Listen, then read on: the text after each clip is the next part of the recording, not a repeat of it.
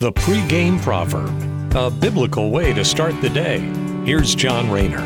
Ecclesiastes has Solomon telling us that he has seen it all. He's studied the arts, the philosophies, the science. He's generally immersed himself in all forms of knowledge. And here's what he says in chapter 1, verse 14 out of Ecclesiastes. I observed everything going on under the sun, and really it is all meaningless, like chasing the wind. The next verse, Solomon draws his conclusion after knowing all there is to know. He says, what is wrong cannot be made right. What is missing cannot be recovered. There's no mysterious enlightenment that comes with knowing everything. Some things just can't be made right, like human nature. Century after century, man continues to find new and innovative ways to do the same thing he's always done, to con and cheat one another.